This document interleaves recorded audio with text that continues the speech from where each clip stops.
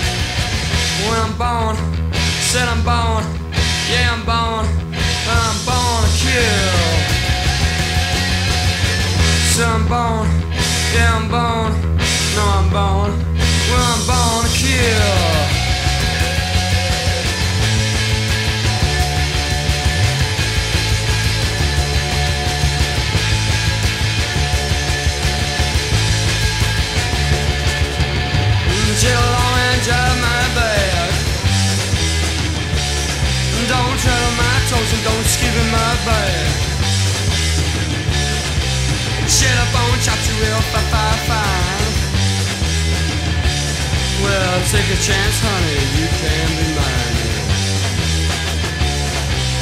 It's no kind of big deal, and no kind of get steel. I don't feel like no heel. You said I'm born, yeah I'm born, yeah I'm born. Well I'm born to kill. You said I'm born, no I'm born, yeah I'm born. Well I'm born to kill.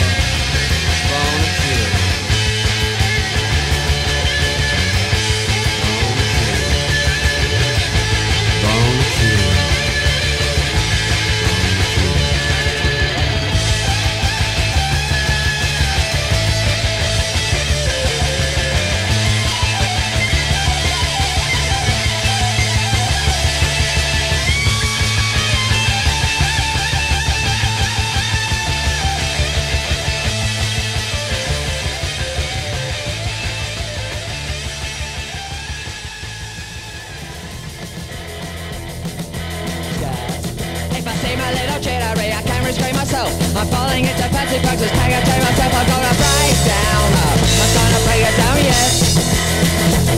I'm gonna break down. I'm gonna break it down, yes. Now I can stand austerity, but it gets a little much when there's all these favorite things that you never get in touch. I gotta break down. I gotta break it down, yes. I gotta break down. I gotta break it down, yes. Hey baby, better forest coming out of my ears. I was anticipating reverie. I take a leave in senses and I'm in arrears. The next part of I'm living on running. I'll break it down, yes. I'm gonna break it down, yes. I gotta break it down, yes.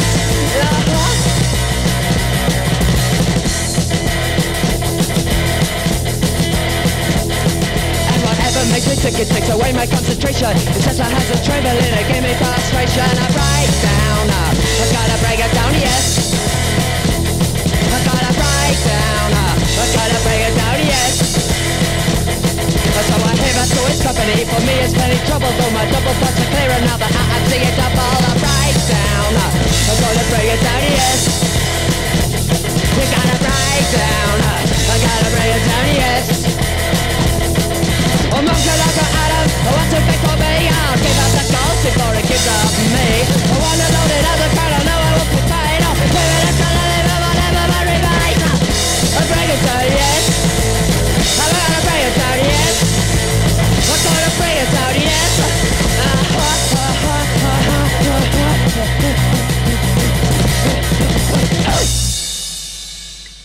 We are back here on the Punk Rock Broadcast on KPCR 101.9 FM. I'm your host, Daniel Monkey Roberts. And today on the show, we've got a lot in store for you. Classic punk tracks and Eddie from the Vibrators, sharing with you his influences over the years and what made the Vibrators the Vibrators. You may or may not already know that coming up this Saturday, March 4th, at the Catalyst Club in Santa Cruz, folks, get ready. Fear, the legendary punk band Fear with singer Lee Ving, is coming into town. They're going to be playing a show with some local bands, Sized Up, Curb Creeps, and Antisocial, all doing a benefit for Derby Park, the skate park. So, they'll be raising money to expand the skate park. And, that's taking place this Saturday at the Catalyst Club. So be sure to check it out. Go to kpcr.org to get more info, or, just stroll down the street and go over to the Catalyst and say, give me some tickets, man.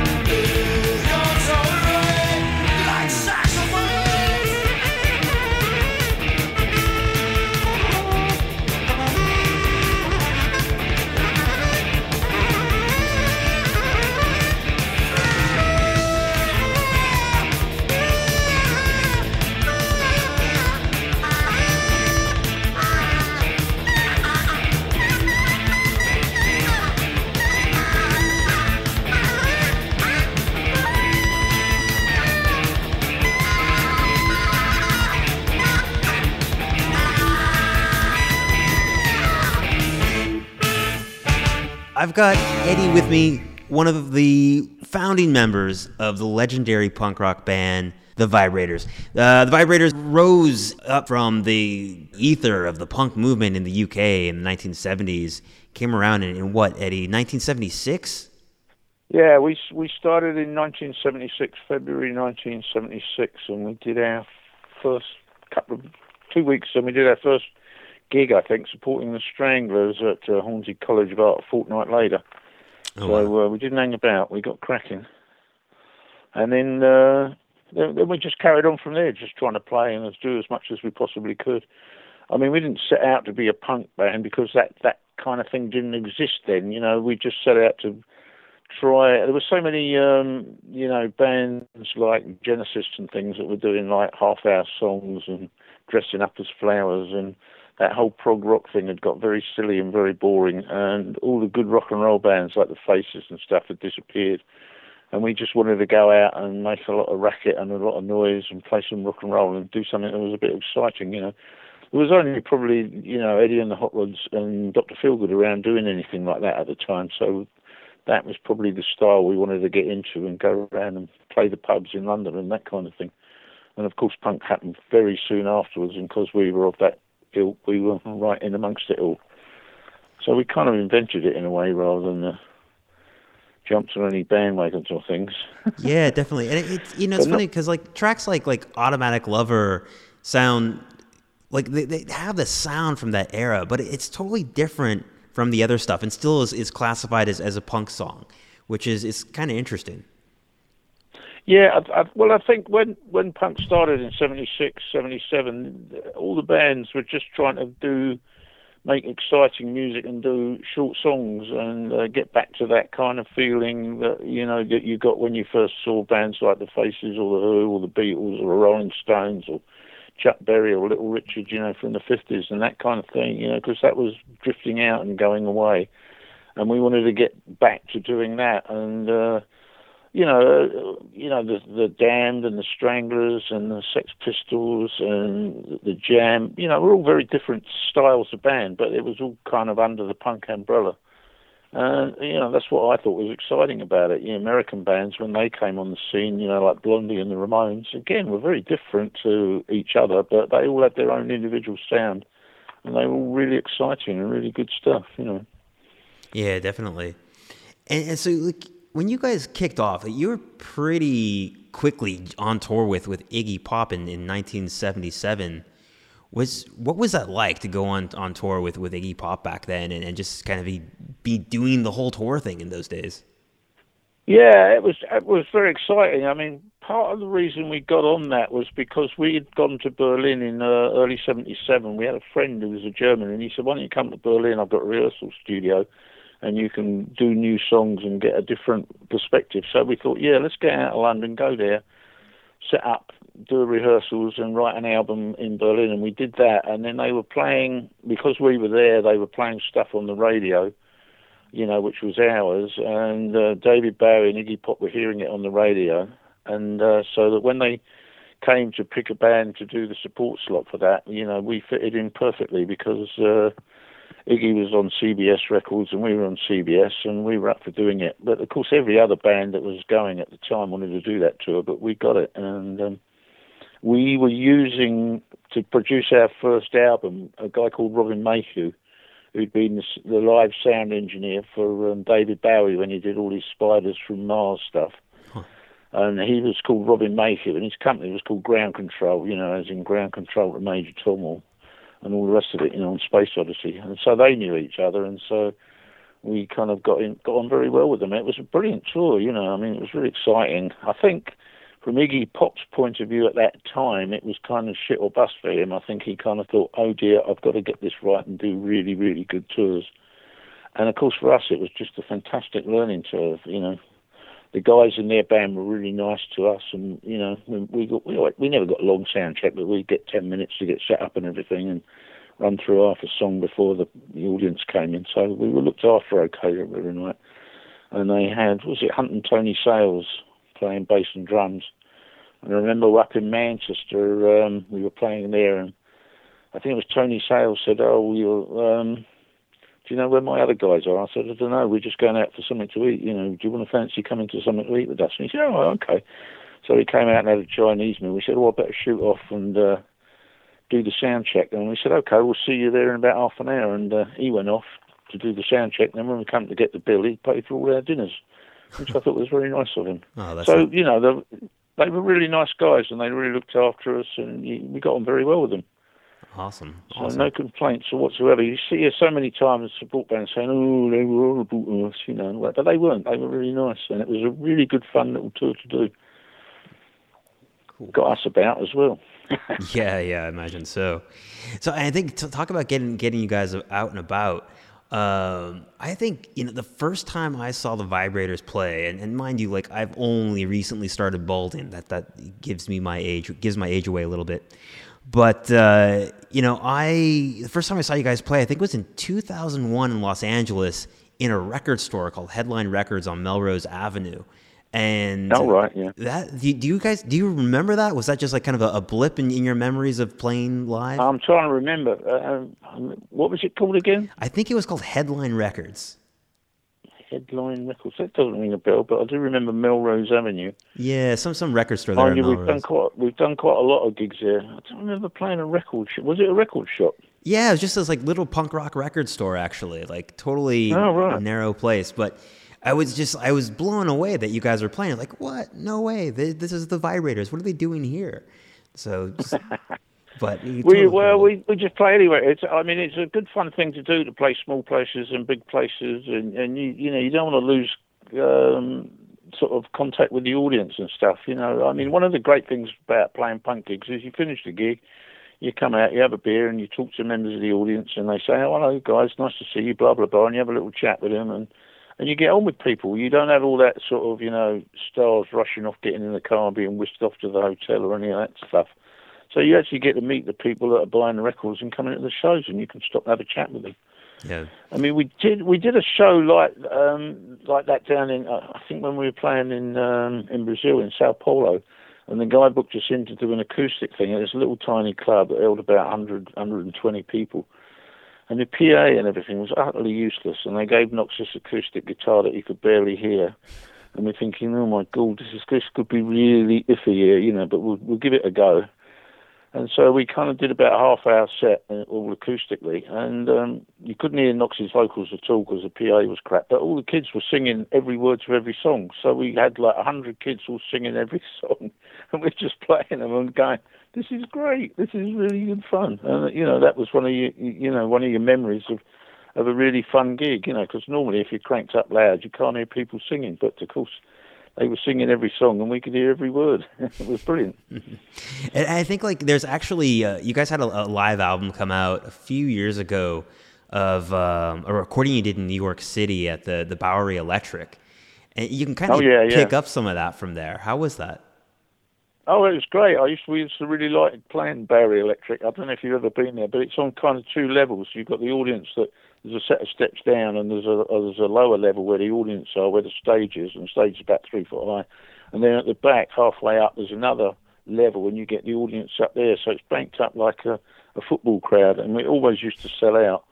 I used to get, 250 people or something like that. It was packed out. And it was great fun playing there, and they had a really good PA. And our friend Bob Ardrey got in a recording guy to record the shows there, and so we did that there. He's also recorded one which was the last tour we ever did in with Knox a few years back, 2012 I think that was, and we played in Brooklyn, and we've got that. We found that he recorded that, and we managed to get that put out, and hopefully that'll be coming out on CD. I think you can get it online from Cherry Red Records, but we hadn't listened to it for a few years, and we thought, hey, this sounds really great, we should try and get this out. So it's cool. We've always done quite a few live albums, and we don't mess about and patch them all up in the studio and fix all the errors and things.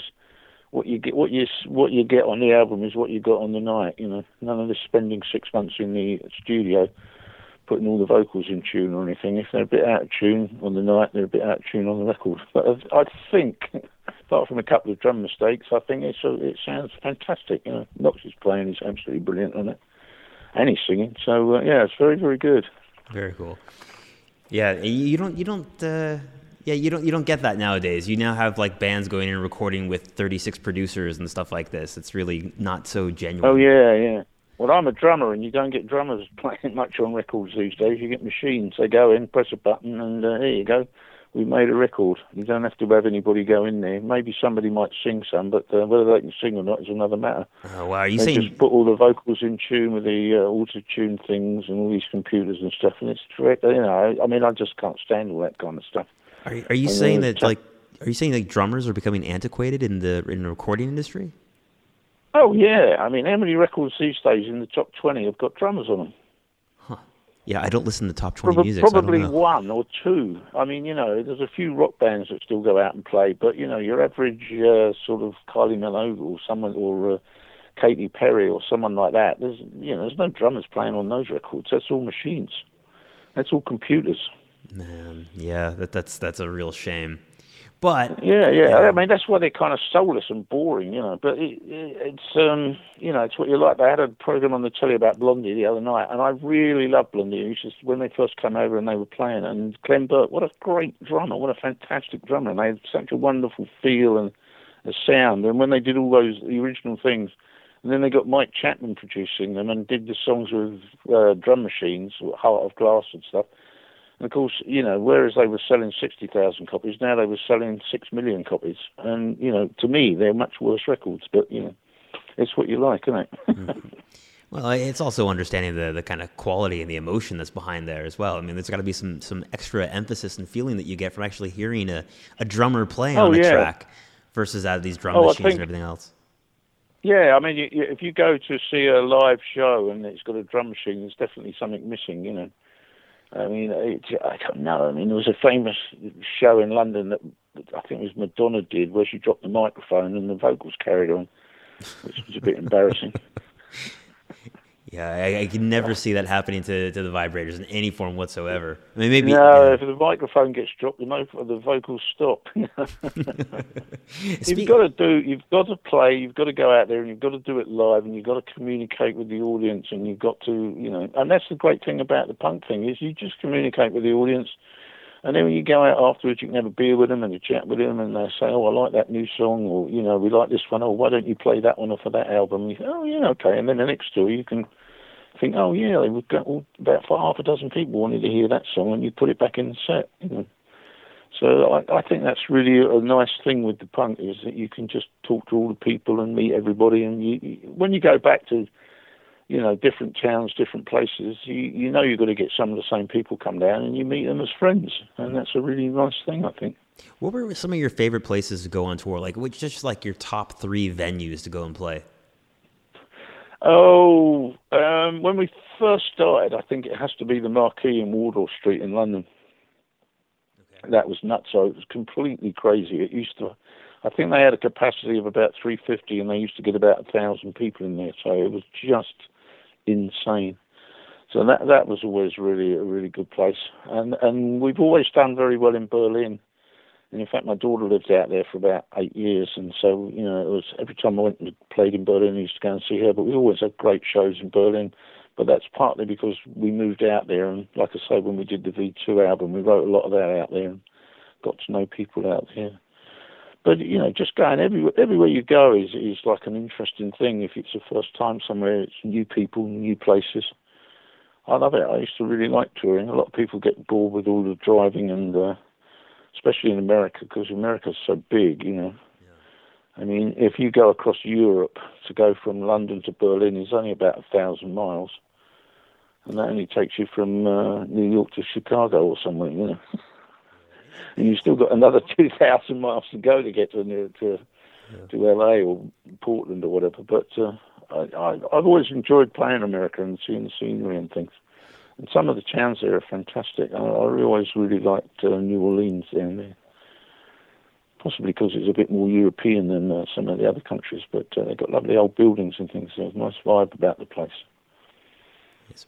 And I think also, like, when you tour in Europe as a band, I think bands are just kind of treated a little bit better than they are in America, or is that my experience?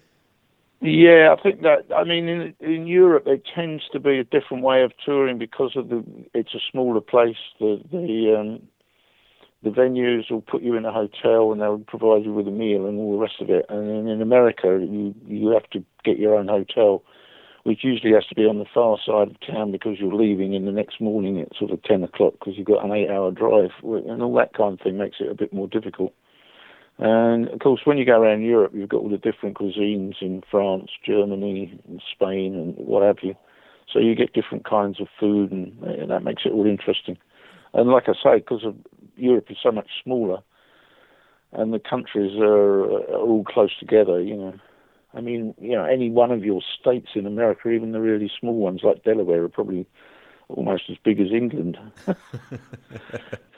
You know, when you get to Texas and it says it's 1,870 miles or something across Texas, and you're thinking, oh my God, you know, it's almost like London to Moscow. But, yeah, true. It's a little bit different than driving from, say, Blackpool to Birmingham or something like this. Yeah, I mean, that's only about 180 miles, so it'll take you about 2.5, 3 hours.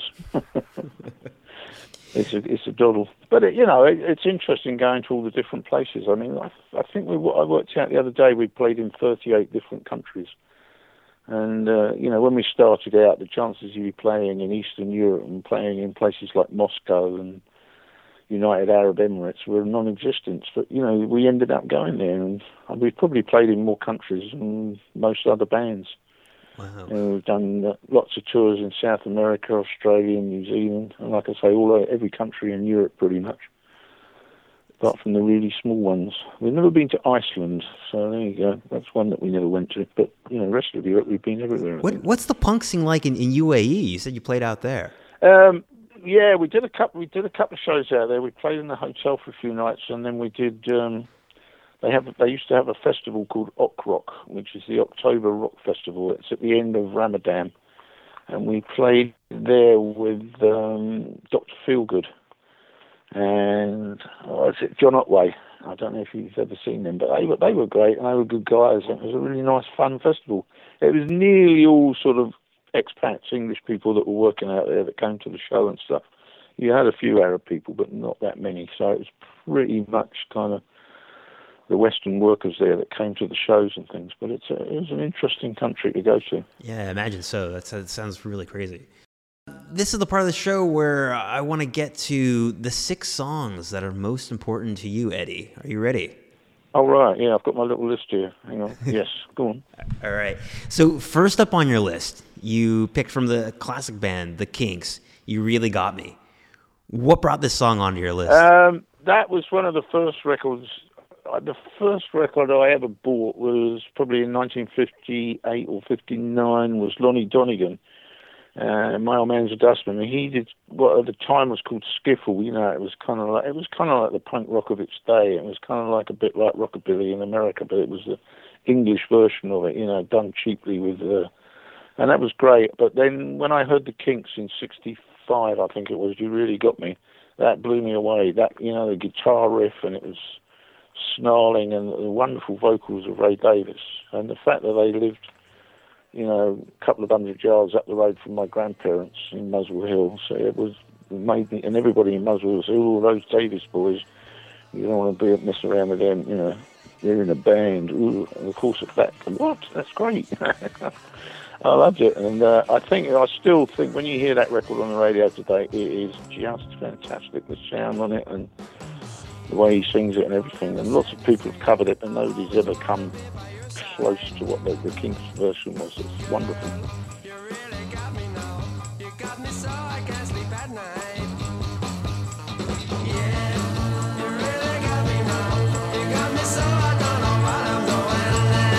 Oh yeah, you really got me now. You got me so I can't sleep at night. You really got me. You really got me. You really got me.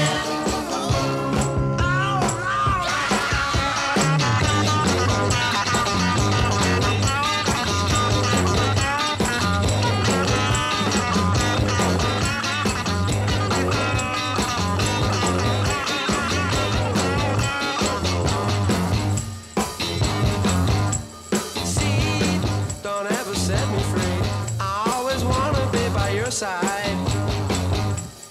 Girl, you really got me now. You got me so I can't sleep at night.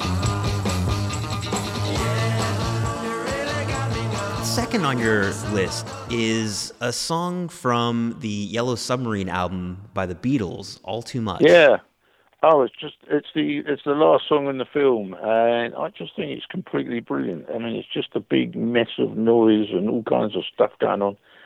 And of course, everyone goes on about, you know, Lennon, McCartney, and they were great and they did great songs. But when you go through George Harrison's songs, especially on the later albums, he very often had the best song on the album, even though he only had one song.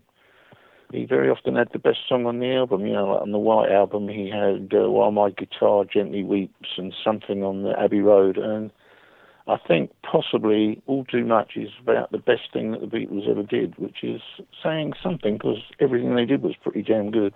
And this song has kind of some elements to it that sound a bit like prog rock. Am I wrong? Yeah, it's a little bit. They threw everything in, threw the kitchen sink in when they recorded it, without a doubt. But I like all of that. But it's the lyrics and everything are still pretty good, and yeah, it kind of follows on a bit from All You Need Is Love, doesn't it? Which is actually on the album. I think that comes after it on the album. But I like that album. It came out in England as an EP or a double EP, but in America you had it as an album with all the I've got the American version with the 12-inch album with all the instrumental stuff on the B-sides. But it is a great album. In England it came out as a double EP with sort of 4 or 5 songs on each EP.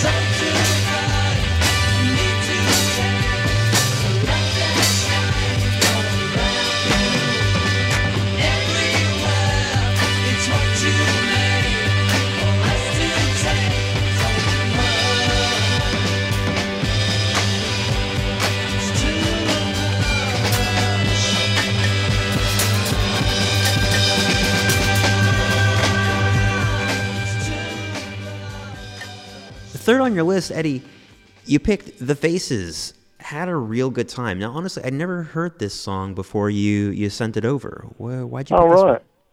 I was just a big Faces fan. I went to see the Kinks supported by the Faces at a gig at the Lyceum in London, and apparently Dave Davis was ill and couldn't play, so the Faces got bumped up to headline it. And they were just brilliant, and I went to see them loads and loads of times, and they put out that album Long Player and had me a real good time. It was just about summed up my life at that time in the early 70s, you know. Went out, have a few drinks, and just had me a real good time, and they were just brilliant fun to go and see. I think they were one of the best fun bands you could ever go and see. Whenever you went to see the Faces, you always came out with a smile on your face, and you were a bit drunk and you were a bit tired, and you probably missed the last bus home and had to walk, but you didn't give the monkeys, you know.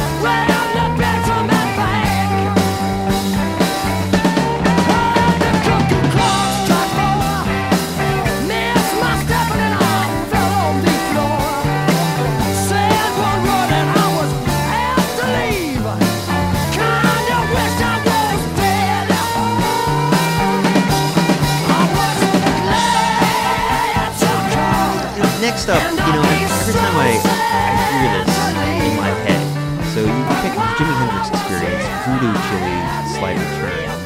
Every time I hear this... Come come on, there you got to pronounce it sorry. correctly. It's not Chile. Voodoo Chile, slight return. Let me do that over again. Apologies. No, okay, fair enough. There you go. in. I'm not cutting this one out. You're going to hear it as it is. So I did say that wrong. You're not the only person to have said that. They had it on a quiz show once, and a really highbrow quiz show, and he said Voodoo Chile, and everyone's going, "Oh no, it's not." It's Wow. Voodoo Okay. Chile. Well, now I don't feel so bad. Thanks, Eddie. But yeah, why'd you pick the Jimi Hendrix song? Oh, because he was a genius. I think that album is wonderful, and he changed the whole sound of rock and blues and everything with his guitar playing and his singing and the lyrics and everything. I mean, I grew up as a teenager, and when he burst on the scene with Hey Joe in '66 and then '67, the first three albums, everybody just went, "What is this? We've never heard anything like this." I mean, the top guitar players in England at that time were sort of Eric Clapton and Jeff Beck, probably, and then suddenly Hendrix came on, and he was light years ahead of everyone else in the sounds and everything he made.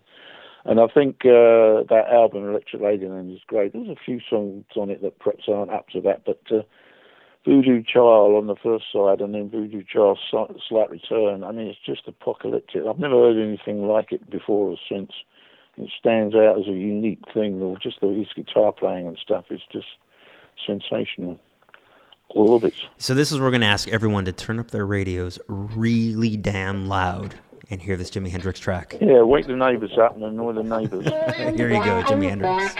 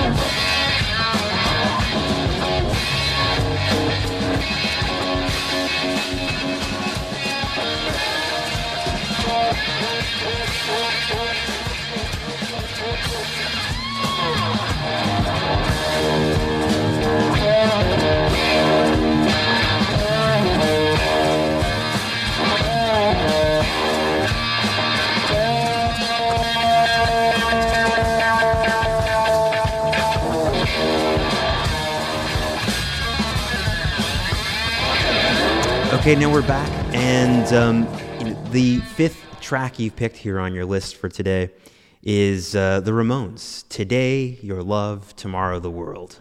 Yeah, I think when that came out in 77, I think it was, wasn't it? Or maybe the end of 76, we heard that as just a mind-blowingly great album. And that's the last track on it, and you think, wow, what a way to end it. You know, it's very clever, and I saw the Ramones when they played in London in 76, and they just blew me away. You know, they were so exciting. Short songs, everything was snappy. Joey was a great singer. And then Johnny had a different way of playing the guitar to everybody else. He wasn't trying to copy Hendrix. He thought, right, I'm going to do it differently to everybody else. And he came up with a different style and format. And they were just a wonderful band to go and see and listen to. And I think their albums are great. I think they're one of the best American bands of all time. Them and the Doors. I like the Doors a lot, but I only saw them once, unfortunately. So you mentioned, what is the thing about the Ramones guitar playing that hits a chord with you? No pun intended.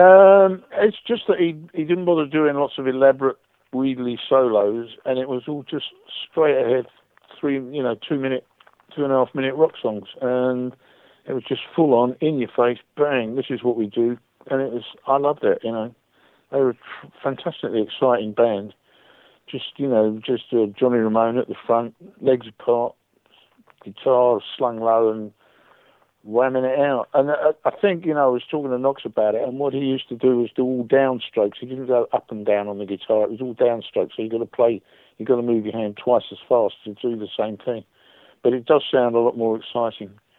I heard somewhere that he copied that from that style from Led Zeppelin's Communication Breakdown.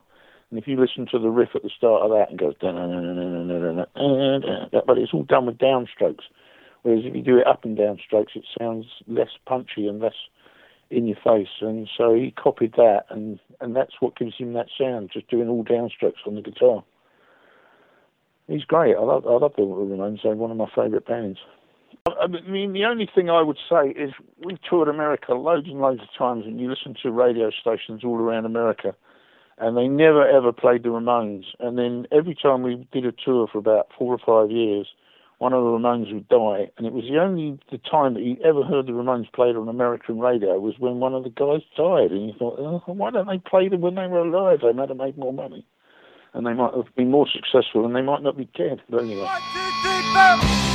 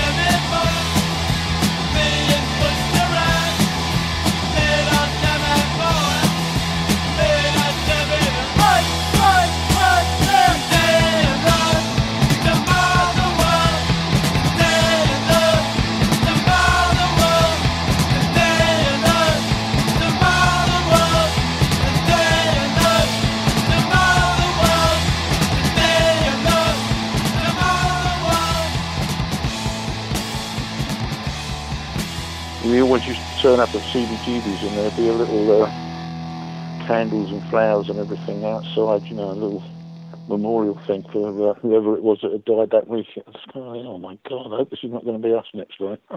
You guys actually, the Vibrators had the chance to play CBGB's. Oh yeah, we played there, probably 10 or 12 years on the trot, I think. And we were going to do the last ever show, and then they got a stay of execution of a fortnight, and they put a load more bands on, and Patti Smith ended up doing the last ever show.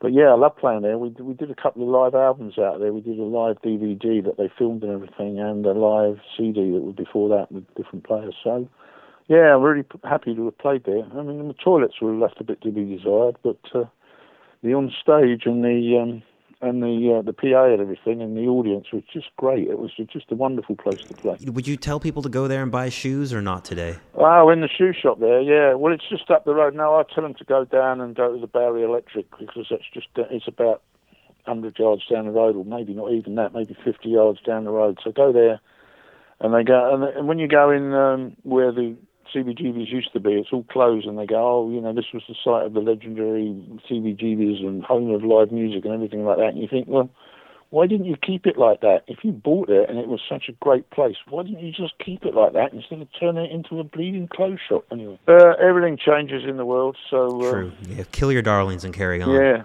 One of my favorite tracks that you just happened to pick as your last song today is "Stranded" by the Saints. Yeah. Well, they played in London. They came over from Australia, and I saw them at a club in London. I think it was the Nashville, and they were just great. It was just very similar to sort of what the Ramones did, in-your-face rock and roll. And you kind of think they hadn't been influenced by them because they came out around about the same time or earlier. And I think I saw them in '76, so they wouldn't have heard the Ramones at all. And you thought, wow, what a great, exciting band, you know, just going in there and playing in-your-face rock and roll. And then when the single came out, I just thought, this is great. You know, it's just a wonderful record. In-your-face rock and roll, done on the cheap, you know, proper band, playing live, and it works. It's very, very good.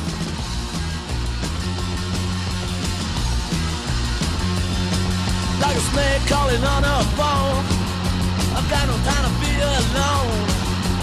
Summer coming at me all the time. You better think I lose my mind, 'cause I'm stranded on my own. Stranded far from home. Alright, I'm riding on a midnight train, but everybody does look the same. It's something like a dirty reflection.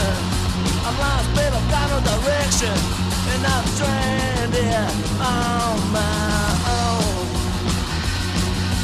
Stranded far from home. Alright. Stranded, I'm so far from home. Stranded, yeah, I'm on my own. Stranded, you gotta leave me alone, 'cause I'm stranded on my own. Stranded far from home. Come on. Doesn't matter without you. Play the man thing I can't do. You lost your mind stuck in a world. Your honey's such a stupid girl. Now I'm stranded on my own. Stranded far from home. Come on. Stranded, I'm so far from home. Stranded, yeah, I'm on my own. Stranded, you gotta leave me alone, 'cause I'm stranded on my own. Stranded, far from home. Alright.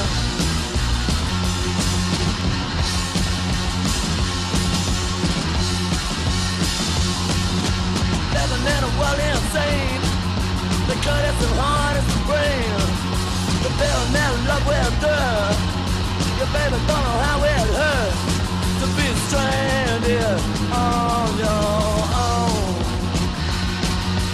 Stranded far from home. Alright. Stranded, I'm so far from home. Stranded, yeah, I'm on my own. Stranded, you got to leave me alone, come on.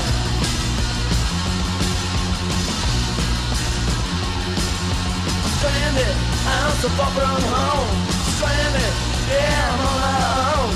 Stranded, you gotta leave me alone, 'cause I'm stranded on my own. Stranded.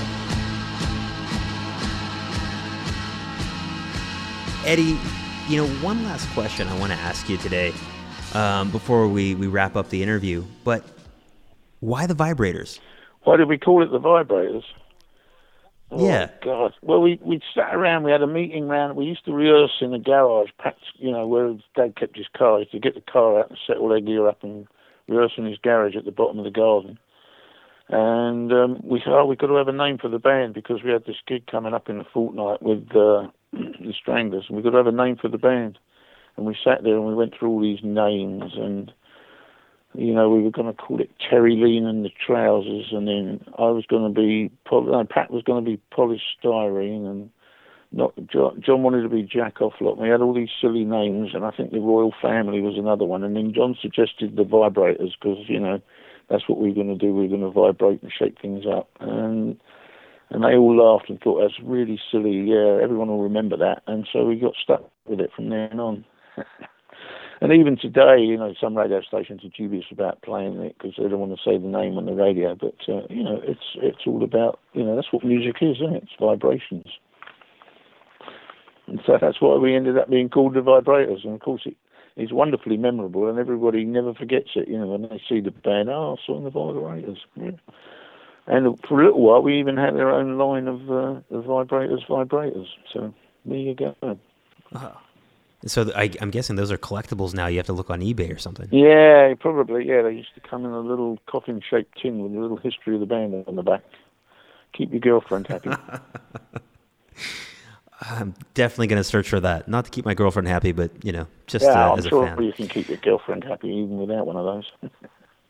Yeah, maybe so. But, you know, actually thinking about it now, the Stranglers and the Vibrators, that's an amazing S&M show. Yeah, it was. Well, all the bands had funny names like that at the time because they wanted to stand out, you know, like the Damned and the Vibrators and the Sex Pistols and the Stranglers. You know, everyone had kind of in-your-face names that weren't sort of, you know, fluffy and nice.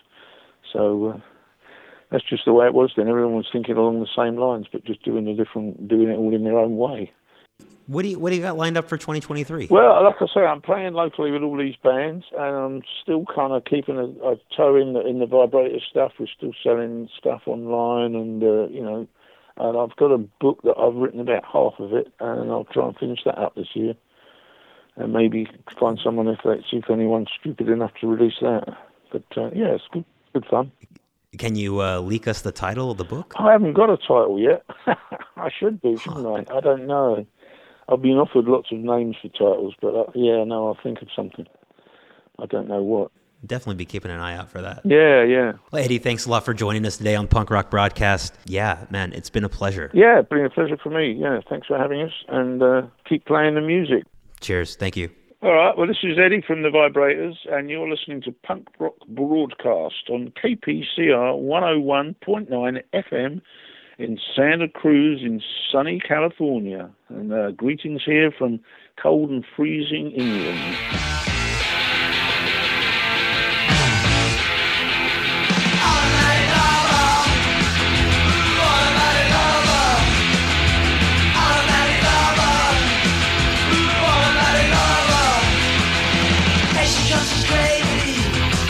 She knows the scene.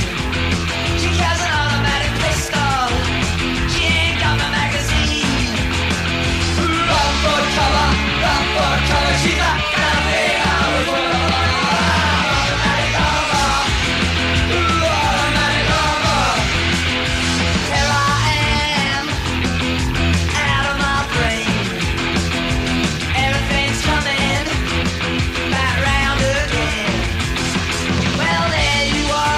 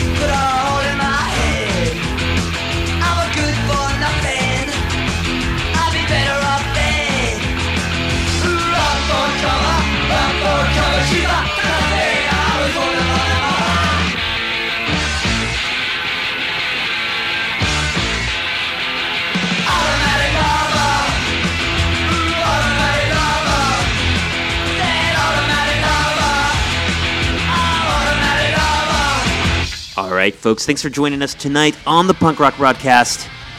I've been your host, Daniel Monkey Roberts, and we'll catch you all here again next week, Wednesday, 8 o'clock on KPCR 101.9 FM in Santa Cruz. Be sure to check out the KPCR website where you can get all of your favorite podcasts from the station, from your favorite shows, and maybe support this fine little radio station by picking up a t-shirt. Anyway, see you next week. Thanks for tuning in. This has been the Punk Rock Broadcast.